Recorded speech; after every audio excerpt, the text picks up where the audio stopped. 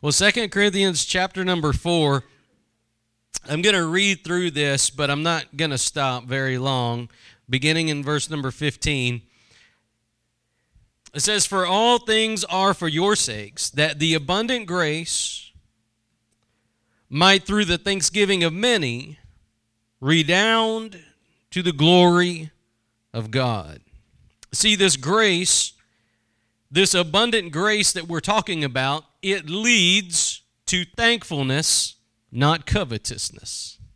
If God has done something for you, it leads to thankfulness. When you know that God's grace has been applied to you, it will lead you to not be covetous. But what it will do is it will put in you a heart of thanksgiving. A heart of thanksgiving. Nobody's going to have to tell you to be thankful for what God's done for you when you know that it's by His grace that He saved you. By His grace, He delivered you. By His grace, He set you free. Nobody will have to tell you you need to worship. Come on, lift those hands up. Come on. When you know what He's done for you, when you know you're living proof that God gives grace, you're walking proof that God is graceful. Some people don't understand that terminology, but all people who are redeemed should live as if they are living examples that God can give grace to the most vile sinner. Because we've all been desperately needy of God's grace. We've all been in those places where we need it, and God's abundant grace, it says, through thanksgiving of many redounds to the glory of God. Now we're going to keep going down into verse number 18, so let's keep going. It says, "For which cause we faint not, but though our outward man perish, yet the inward man is renewed day by day." And just a quick pause. The outward man is the corruptible. The inward man, if you're born again, is the incorruptible. Man may be able to hurt the outward man, but cannot touch the inward man. Life can wear out the outward man, but life has no hold on the inward man. The world has no hold on the inward man because Jesus has overcome the world, and He's given His peace to His people.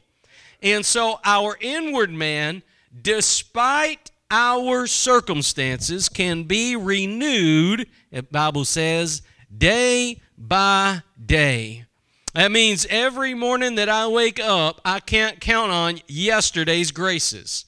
When I wake up in the morning, I need to be changed on a daily basis, because if not, I'm going to be grumpy. If not, I'm going to be mad, or whatever the case may be, because our inward man must be renewed day by God's mercies that are new every morning. And if we're not going to God and allowing Him to renew us day by day, we're going to be Mr. or Miss Grumpfish. Now, y'all may not know who Mr. Grumpfish is, but if you have kids and you watch this show, it's a guy named Grumpfish. He's always sad. He has a big frown on his face all the time. And that's how we are when we're not allowing the Spirit of God to renew us. Because look, you're not strong enough. Your smile is going to wear off. You can only put on a fake smile for so long. You might say, "Well, Pastor, I don't feel like smiling." Well, nobody does till they're renewed. It doesn't matter what your circumstances are. Some of the most miserable people on earth are the most wealthy. Or some of the people that have, enough money, they can go anywhere, they can do anything, they have all the friends. It's not enough. If you don't think that the world can't do that, go look at Hollywood. Those people destroy each other's lives because they've gotten to a point where they have all the friends they could ever dream of. They could marry whoever they wanted to marry. They have all the money. They could go anywhere they want to go, but they're the most miserable people on earth. They feed off of other people wanting them, but they're miserable. Why is that? Because there's nothing on the inside. They're not born again. They don't have the Spirit of the living God on the inside. And so we do as born-again believers, but we must allow God to renew us daily. Amen? And it's not that God doesn't have the power to renew you. It's not that God is limited on supply. He can only renew half the church. You know, it's your turn this month. Next month, it'll be somebody else's turn. You see, it doesn't matter how many bad circumstances are coming against me, God can still renew me in those circumstances. I was saying earlier, you know, the greatest Christian work of literature outside the Bible is Pilgrim's Progress, written by John Bunyan, who was in prison. Bad circumstances. Amen? And instead of getting mad about it and kicking the rock, I was saying, you know, the prison back then is not like now. It's not air conditioned. It doesn't have TV. I'm sure they didn't even have pillows or padded mattresses. You think if you look at the prisons back then, it was basically a hole inside of a rock with an iron gate in front of it. No heating, no cooling. You live with the mice, live with the animals. And so the greatest work of Christian literature was written in a prison rock cell. How is this possible? Because that man of God was allowing the Spirit of God to renew him day by day. Even though, and look, it wasn't because he was in jail because he was a thief and then became a Christian. He wasn't in jail because he did something wrong and then got right in prison. He was in prison because he was a Christian. And we would all be saying, this is not fair. You know, I thought this was supposed to be my best life now. We'd be kicking the rocks and breaking our toes and all kinds of stuff. We'd be mad and we'd be, you know, where are you? Where are you? But not this guy. He proceeded to write according to Charles Spurgeon, was the most prolific Christian work of all time outside the Bible. He said there was 2 books that he kept on his nightstand, the Bible and Pilgrim's Progress. How about that? That's a pretty high recommendation. And it came from a place where where no one else wanted to be. He was in a place where, you know, everybody would understand if he was a little bit grumpy. Everybody would understand if he was a little bit edgy. Everybody would understand. But in order to do that, you have to keep yourself renewed day by day. Amen? And do you know that he probably didn't have a wife, you know, coming up there and telling him, now you need to get renewed today. There was something on the inside of him that desired God's mercy. Amen? There's something on the inside of us that compels us to go and get touched by God. Amen? You know the song, He Touched Me? He touched me. Some people need to get touched. Some people need a fresh touch. You got to go to the cross. You want a fresh touch? You got to go to the cross. That's where we're made new again. That's where things are restored. That's where our hearts are mended. That's where peace comes from. That's where deliverance flows from. It doesn't come through knowledge. It doesn't come through works. It comes through surrender at the cross. The same way you get saved is the same way you get delivered. The same way you got saved is the same way you get set free. You've got a bondage. You've got an issue. It's the same way. God doesn't change. He works through the cross. He's not going to work outside of it. There's not a work that he's going to do outside of it. When he works with mankind, he's working through the work of the cross of Jesus Christ. Now, what we see here in this passage is that this renewal takes place day by day. And so we understand that this is a daily thing. And, you know, 5 years ago was great. Yesterday was great. Or it might not have been. But today is a new day. Nobody can stop you from being renewed today. Nobody can stop you from going down on your knees or in your prayer chair and getting close to your Father. Nobody can stop you but you. Nobody can stop you but you. And if you'll approach your Father in prayer and seek his face daily, he will renew a right spirit in you. He will restore to you the joy of your salvation, like David said in Psalm 51, and He will renew a right spirit in you. He'll set you straight. You'll be all bent out of shape because somebody parked in your parking spot, or somebody didn't give you a promotion, or somebody didn't write you a letter. You'll be all bent out of shape about things that have no eternal value. But when you get close to the Father and you begin to pray and He begins to renew you, guess what? Those things don't matter anymore, do they? Those things just fall right down the gutter where they belong. They fall right down in the gutter where they belong. But if you allow yourself to be consumed by those things, you will dry rot, literally. You will dry rot, literally. You'll be standing, but there will be no vitality on the inside. This is something that only comes from us approaching the Father through the work of Jesus on the cross. So this daily renewal that we're talking about here in verse number 16, it is definitely day by day. Now let's look at verse number 17. It says, "For our light affliction, which is but for a moment." You do know that your affliction is not going to be forever, right? What's the worst thing that's ever happened to you? You know it's going to be changed one day. You know there's going to be a day when everything changes. Amen? The afflictions that we endure are but for a moment. They're not forever. There will be a day when everything changes. When we go to glory, or when glory comes here. But everything will change one day. Our afflictions are but for a moment. What we've got to do is handle our afflictions the right way. Amen? Our afflictions are but for a moment. A brief time. We've got to walk and navigate through these afflictions because they're not going to last forever. And we don't want these afflictions to keep us back from our Father. Right under the feet of Jesus is where we belong. You think back about Mary and Martha when Mary was sitting at the feet of Jesus and she was just relishing at His feet, in His presence, just listening to the words just roll out of His mouth and from His heart.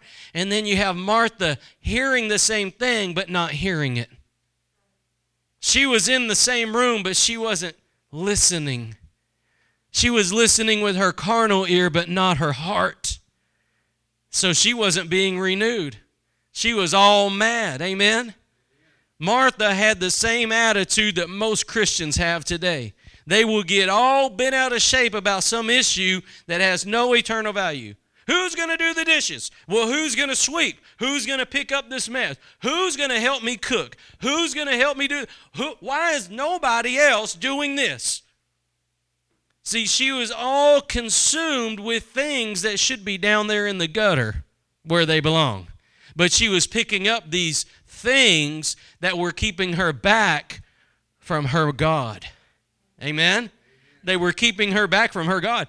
Had she let those things go down into the gutter where they belong, she could have been right along beside Mary and allowing the Spirit of God to renew her right then. Amen?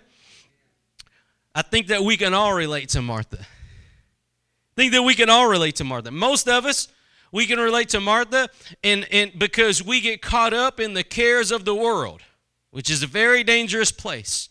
You definitely don't want the cares of the world to get in your heart. But most people, if they're honest, get caught up in the cares of the world. This is why I believe Leonard Ravenhill, he said, his best estimate was about 10% of the church was actually saved. 90% of them were going through the motions. They know they should be. They were raised right, but they weren't actually converted. You see, it is dangerous when the cares of the world distract us from God because we don't need to get that in our heart. It will cause some bad problems. If you don't believe that, go read Mark chapter 4 after the service. The cares of the world will produce, horrible effects in our walk with God. Now watch what he says here. He says that Light affliction. Now, context is important when you read Scripture, because without context, you can literally do just about anything without context. So if you look at the context of what Paul's talking about here when he says our light affliction, it was not light. In our view, it was not light. What he went through was not light. Honestly, if you look at his life, as he was shipwrecked, as he was abandoned, as he was left for dead, as he was stoned, as all these things that went against him, it was not light affliction. Not many people can say they were stoned to death but didn't die. Not many people can say that. Not many people can say that they were beaten with all those stripes that he was beaten with. That's why, I said history says that he walked, disfigured and humpback and with a limp. Couldn't walk without assistance, which is powerful, considering they didn't have $63 million airplanes to fly around with, like some ministers today. You talk about the heart of a guy after God. What is it? How did this guy not get frustrated? How did he not get mad? How did he not, kick the dog, so to say? This is not working out right. Can you imagine if he was handed a book called Your Best Life Now? Can you imagine what he would do with it after he was beaten and left for dead? Stoned? Can you imagine? I wonder if he would light it on fire like they did all those other books of wizardry, New Age things. But nonetheless, Paul here is characterizing his afflictions as light. And we might say, well, he's not going through what I went through. Well, no, he's not. It's probably worse. It's probably worse. You could have it rougher than him, but nonetheless, he calls it light affliction. And the reason he calls it a light affliction is because the Holy Spirit is trying to get you to see that your afflictions are not forever. That's the only reason he calls it a light affliction right here. Because if you look at the list, it's heavy. But if you look at it in light of eternity, it's light. If you look at your afflictions, when in the world's perspective, it's overcoming burden. It is a burden that will wear you out. But if you look at your afflictions in light of glory of eternity, they become light. It comes down to our perspective on what we're looking towards. When our goal and our aim is eternity, the afflictions we endure, somebody parks in our parking spot, it won't matter when our goal is eternity. But if our goal is to impress man and to get man's accolades, we will fly off the handle when somebody parks in our parking spot. You see the difference? The afflictions don't change. It's whether they're light or heavy based on what you're looking at. Eternity or the here and now. If you only focus on the here and now, a thumbtack of affliction will wear you down. Not to mention some of life's most tragic things. But on the other hand, if your goal and your heart's desire is eternity, the worst affliction man can put on you, the worst affliction the world can throw on your feet will be light. Because you'll know this is only for a moment. I'm enduring this for a moment. I'm going through this, but praise God, I'm coming out of it one day. Praise the Lord. Either God's going to deliver me, God's going to take me home. Either way, this affliction is but for a moment. I'm coming out of this one day. Praise God, God's not going to leave me like this. He's either going to change me or bring me home, but it's not going to stay the same. It's not going to stay this way. And as I'm looking at it that way, God is changing me and renewing me day by day. Do you see this? So beautiful. It is really how our perspective is determines how heavy our afflictions are. The things that we're caught up in. Some people, they can't stop talking about the things of the world, and some people can't stop talking about the things of God. And that right there is an indicator about who's bearing burdens or not. Heavy ones. We all have got burdens. We've all got afflictions. Some people, so many afflictions, they can barely get to church, barely lift their head above water is how they feel. Well, the world will continue to throw afflictions on us. You know, Satan is no different than a shark in the water. The smell of weakness, he's going to go after it. Amen? One Puritan, he said that Satan, he walks around looking for an unlocked door. He walks around looking for a weak spot in us, a chink in the armor. Amen? And as soon as you start, once, it takes us a minute, we're a little bit dull, but once we realize we're being attacked and we go over here, we fortify that spot, then we only look at that spot. But he doesn't stop. He's going around a different side now. Amen? So that's why we've got to stay in this place where our focus is on eternal things, not temporal things, not worldly things. So just continuing in this verse a little bit further, our light affliction, which is but for a moment, worketh for us a far more exceeding and eternal weight of glory. See, the things that when God's allowing us to go through affliction, James said to count it all joy when you go through afflictions, when temptations. Count it all joy. That's hard to do when the world's coming down around you and everything's falling apart. It's hard to count it all joy. But you see, God's working something in you. If you'll hold on to God, God will continue working something in you. Amen?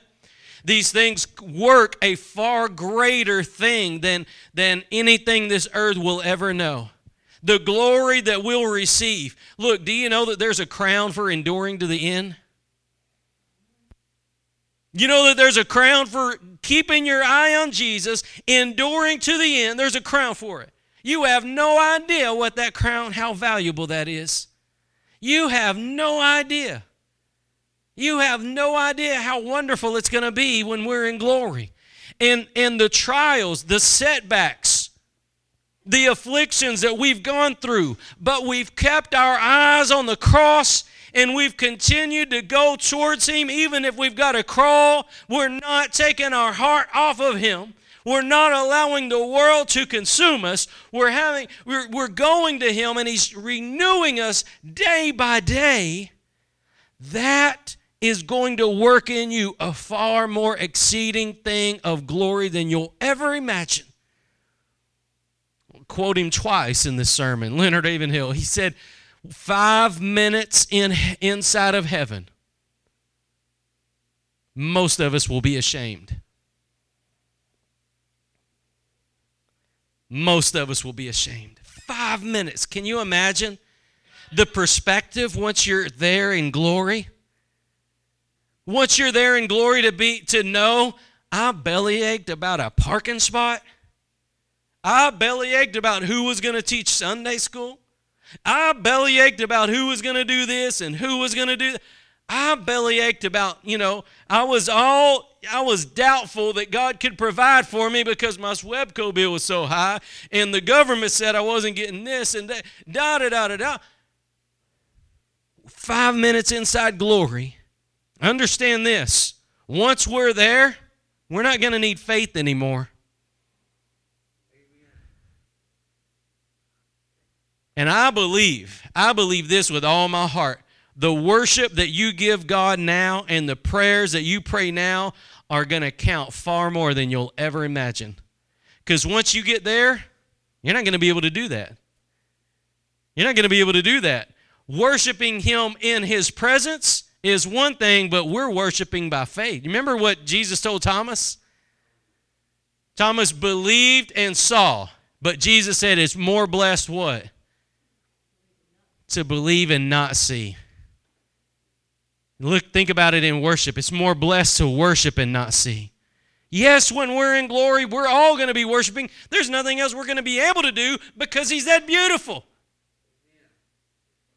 And to worship Him now while we can't see Him, or let me say it like this, to see He who's invisible, to look into the Spirit. Amen? Not tangible, but in the Spirit. Now watch this. While we look not at the things which are seen, but at the things which are not seen. For the things which are seen are temporal. If you're from East Texas like me, that means temporary. It means it's not going to last forever. The things which are temporal, but the things which are not seen are eternal, forever. You understand what this means? How much implication we have here? That we are called to keep our eyes, our heart, our focus on the things that people can't see, that we can't see. If you're looking at what people are doing, how people are treating you, you're looking at this and you're looking at that, you're looking at all these temporal things, you can expect to not experience renewal in your spirit.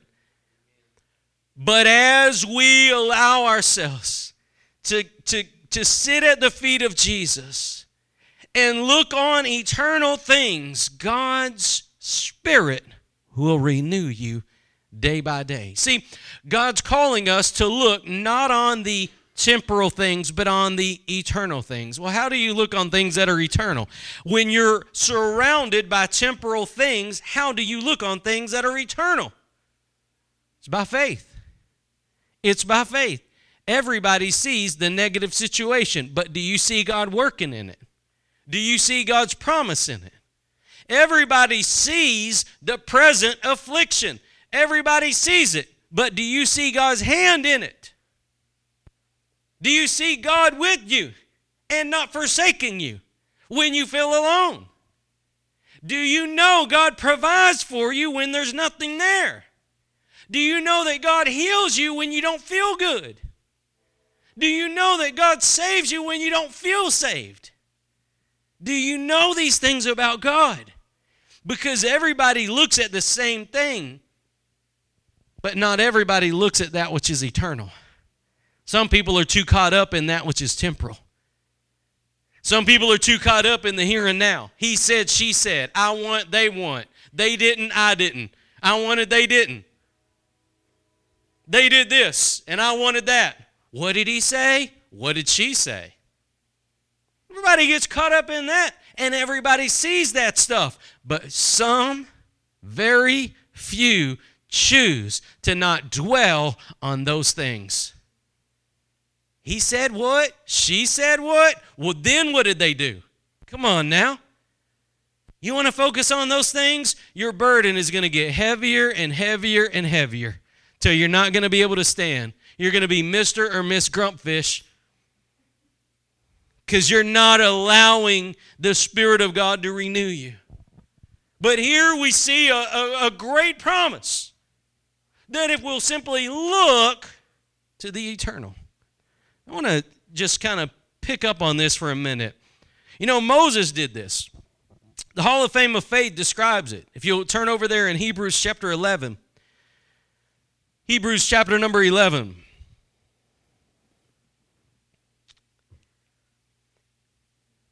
One of the greatest examples of walking away from the world. Walking away from the world. It's a great example. Moses, we don't really give him the respect or the props, I guess, the credit. We think all about, the deliverance. But you don't see 40 years prior when he walked away from being Pharaoh's son. He was raised in Pharaoh's house. All of Egypt was at his feet, literally, except for Pharaoh. The whole nation. Could you imagine? And yet, the Bible says that Moses turned it all away. You know that nobody could have twisted his arm to turn him away. It had to be God. What happened? Look in Hebrews chapter number 11 and go down to verse number 25. Well, let's look at verse 24. Let's start there. It says, by faith, Moses, when he was come to years, refused to be called the son of Pharaoh's daughter, choosing rather, listen to this, choosing rather to suffer affliction with the people of God than to enjoy the pleasures of sin for a season. Now I'm going to stop right there for just a minute, just a wee little minute. Listen to this. He chose affliction over pleasure. How many people preach that? He chose affliction because he wanted God. He chose affliction over pleasure because his eyes were not on worldly things but on godly things. He chose God over the world. We've got the same choice. We've got the same choice. Every single one of us can choose to live for the world. He said, she said, they said, we said, they went, they did what? What did you do next? Everybody can live in those places. But not everybody chooses to live for God. And look what he did. He says, you know, in verse number 24, he refused to be called the son of Pharaoh's daughter, choosing rather to suffer affliction with the people of God than to enjoy the pleasures of sin for a season. Now, was it a sin to live in Pharaoh's house? Not necessarily, but there must have been sinful activity there. Amen? Must have been sinful activity there. Look what he says, though. Esteeming the reproach of Christ greater riches than the treasures in Egypt. Hold up. Do you know what the reproach of Christ is? Because if you don't, you may not be living for him. The reproach of Christ is when people don't talk to you because, you know, you're the weird one. The reproach of Christ is when you don't make as much money as somebody else because you're the weird one that don't work on Sundays. Amen? But they don't know how God can multiply. You know, God's math is bigger than the world's math. Ask the owner of Chick-fil-A. Well, I think he's in glory now, but look at the owner of Chick-fil-A. You can't operate a fast food restaurant and close down on Sundays. He's honoring God, and God honored that business. It's the same way with us. When we honor God, God honors that. God looks on those things. And Moses esteemed the riches of Christ greater than the riches of Egypt. He would rather suffer reproach for the name of Christ than have anything he wanted. Not many people can say this. Not many people can say this. Now, down through history, there have been some great men and women of God. Come to mind right now, one of the people of God that I love the most is John Wesley. John Wesley. You thought I was going to say Leonard Ravenhill? Okay. One of the people of God that I love the most is John Wesley, and he was born wealthy. He was born wealthy, literally silver spoon. When he died, I mean, he had all this stuff. They had money coming in all over the place. When he died, he left, I think they said 6 pence, which was 1 pence for each pallbearer. And that was it.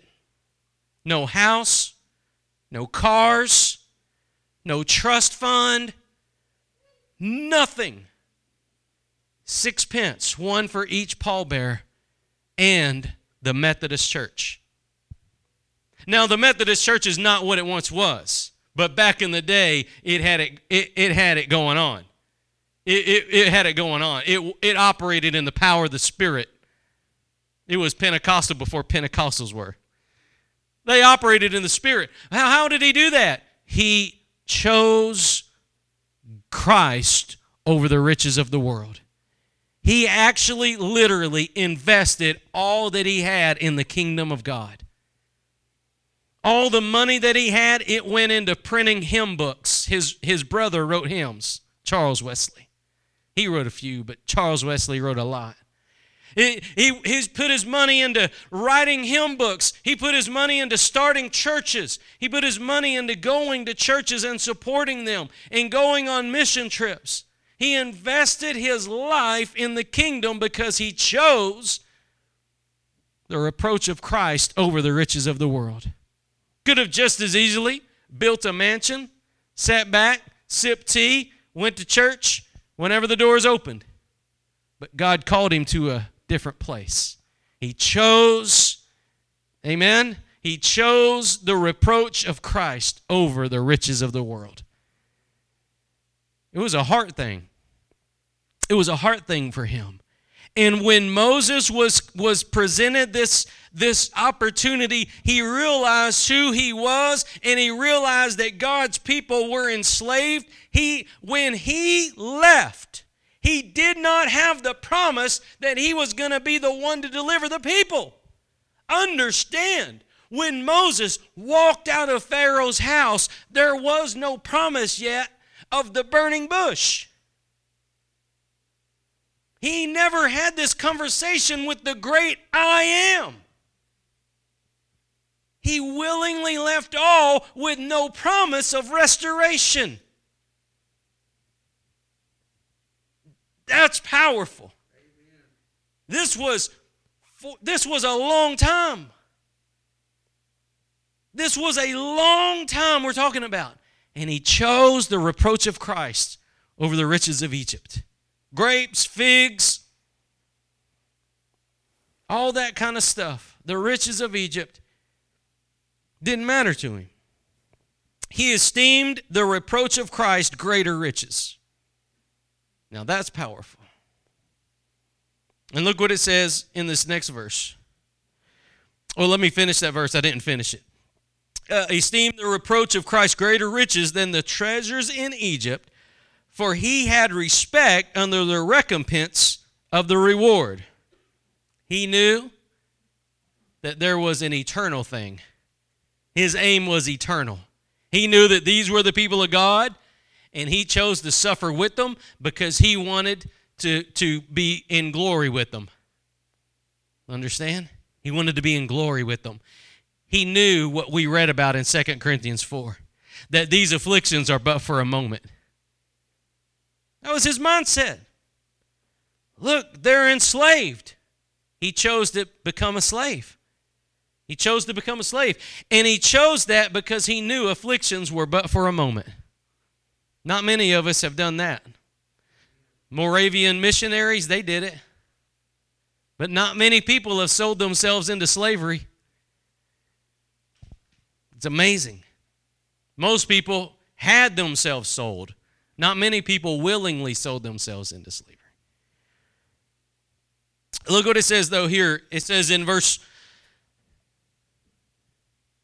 number 27.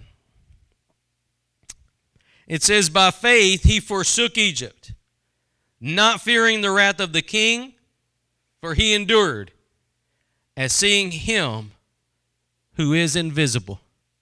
Do you see that? He looked not on the temporal things, but on the eternal things, the things that are invisible. He looked at the same situation everybody else looked at, but he wasn't looking at it from a worldly standpoint. He was looking at it from an eternal perspective, looking at he who is invisible. Just as we said earlier that Jesus told Thomas, blessed are you because you've seen and believed, but more blessed are those that believe and don't see. More blessed. Those that are believing, but they're looking at the invisible. They're believing by faith. This is what Moses did. He believed by faith in He who is invisible. He who is invisible. Now, let me take you to Colossians chapter number 1. I'll show you something here. Talking about He who is invisible. Now, you know that God's invisible, right? It says that no man has seen God and lived. Whenever Moses wanted to see God, God said, you can't see me and live, but you can see my hinder part. He put him in the cleft of the rock, and he passed by. And after he passed by, Moses saw his hinder part. That's the closest any living mortal's ever been to seeing the living God. It was only when Christ came incarnate that the glory was veiled. The glory was veiled. Then you remember on the Mount of Transfiguration, how the glory was unveiled for a moment? And what was Peter ready to do? He was ready to build temples. Forget the temple down there. We're building some new ones right here. He saw the glory. Now watch this. In Colossians chapter 1, we're talking about He who is invisible. Now, we just read that Moses chose not to fear Pharaoh because he was looking at He who was invisible. Was he not? That's the only way that you can endure afflictions. The only way that you can endure afflictions is the same way Moses did. Looking at He who is invisible. Looking at it from an eternal perspective. Looking at it, as we read in Corinthians, that our light afflictions are but for a moment. But for a moment. They're not going to last forever. And if you keep an eternal perspective, they'll be light. If you keep a worldly perspective, they'll be heavy. Light, heavy. Light, heavy. Watch this. Colossians chapter number 1.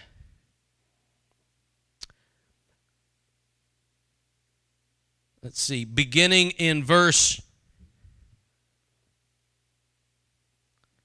let's begin in verse number 15 or 14. Colossians 1 verse 14. It says, in whom we have redemption through His blood. Speaking of Jesus. In whom we have redemption through His blood, even the forgiveness of sins, who is the image of the invisible God. Jesus is the image of the invisible God. He said, if you've seen me, you've seen the Father, didn't He? He said, you want to go to the Father, you got to come through me. All the fullness of the Godhead bodily dwelt in Him. And here it says that He is the image of the invisible God. Meaning, if you want to see God, here He is incarnate. Veiled glory. There He is. So, if we're going to keep our eyes on things that are eternal, we've got to keep our eyes on He who is the image of the invisible God, Jesus. We've got to keep our eyes on Jesus. If we do, our afflictions will remain light and our spirit will remain renewed. But the minute we begin looking at how horrible it is, how terrible it is, how hard it is, the minute we begin looking at those things, it will swell up around us. If you've ever battled, things like depression or something like that, it will come on you and you won't want to get set free. Because you're too busy looking at how bad it is. It feels good to look at how bad it is. It feels good to look at how bad it is. But God wants you to put your eyes on Jesus and get set free. God wants you to put your eyes on Jesus and get set free.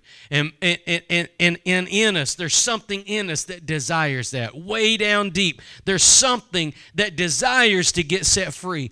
And the only way we're ever going to experience freedom, the only way our afflictions are ever going to change from heavy to light, the only way we're ever going to experience a daily renewal, the only way we're not going to dry rot, it's to keep our eyes on He who is the image of the invisible God, not looking at our problems, looking at the solution. Not looking at how woe is me, look how bad it is, but looking to our Savior, looking to Him. And He keeps us headed in the right direction. He keeps us with an eternal perspective. Amen? Let me close back in 2 Corinthians chapter 4. 2 Corinthians chapter number 4.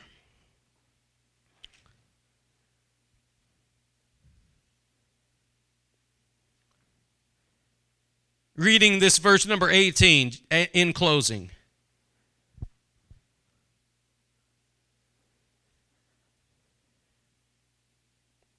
Verse 17, our light affliction, which is but for a moment, worketh for us a far more exceeding and eternal weight of glory, while we look not at the things which are seen, but at the things which are not seen. For the things which are seen are temporal, things which are not seen are eternal. I'm going to say this to you. The things that you see with your eyes are temporal. The circumstance you're going through is temporary. It's temporary. There's coming a day when it's all going to change. Could all change tonight. Could all change tomorrow. Could all change when God calls you home to glory. But your affliction is temporary. The things that you see are temporary. Be it good or bad. You may not have any problems. You might be one of the few that has no complaints about life. Everything's hunky-dory. Well, the things of this world are temporary. Amen. The things of eternity are forever. We've got to keep our eyes on the things that are not seen. Everybody looks at the same situation, but not everybody looks at it the same way. If one event takes place and there's 10 witnesses, you get 10 different accounts. You just try to marry up. There's 9 that saw it this way and one sees it this way, but they all are from different perspectives. If you don't believe that, look at the Gospels. Matthew, Mark, Luke, and John. They all record the same events, but from different perspectives. See, from different perspectives. Different people brought out different points, but they saw the same events. And it's the same way in our lives. We all see the same things. We all go through the same hardships. Some may have it a little bit harder than others, but you don't know what it's like to be in the other person's shoes. You might think it's bad because you can't get a job, but you don't know how bad it is for somebody that retired but can't retire because they don't have, the money. They have to keep working. You don't know what it's like to be in both shoes. You don't know what it's like. So you even though you're looking at the same thing, you've got to look at it from an eternal perspective. Amen? You might say, well, if that was me, I would be all happy. Well, you don't know that. You don't know that. Because we all face affliction. Varying degrees, but we all face affliction. And the only way you're going to manage your way through those things is if they're light, because you're looking at He who's invisible. And God's renewing you day by day. Amen?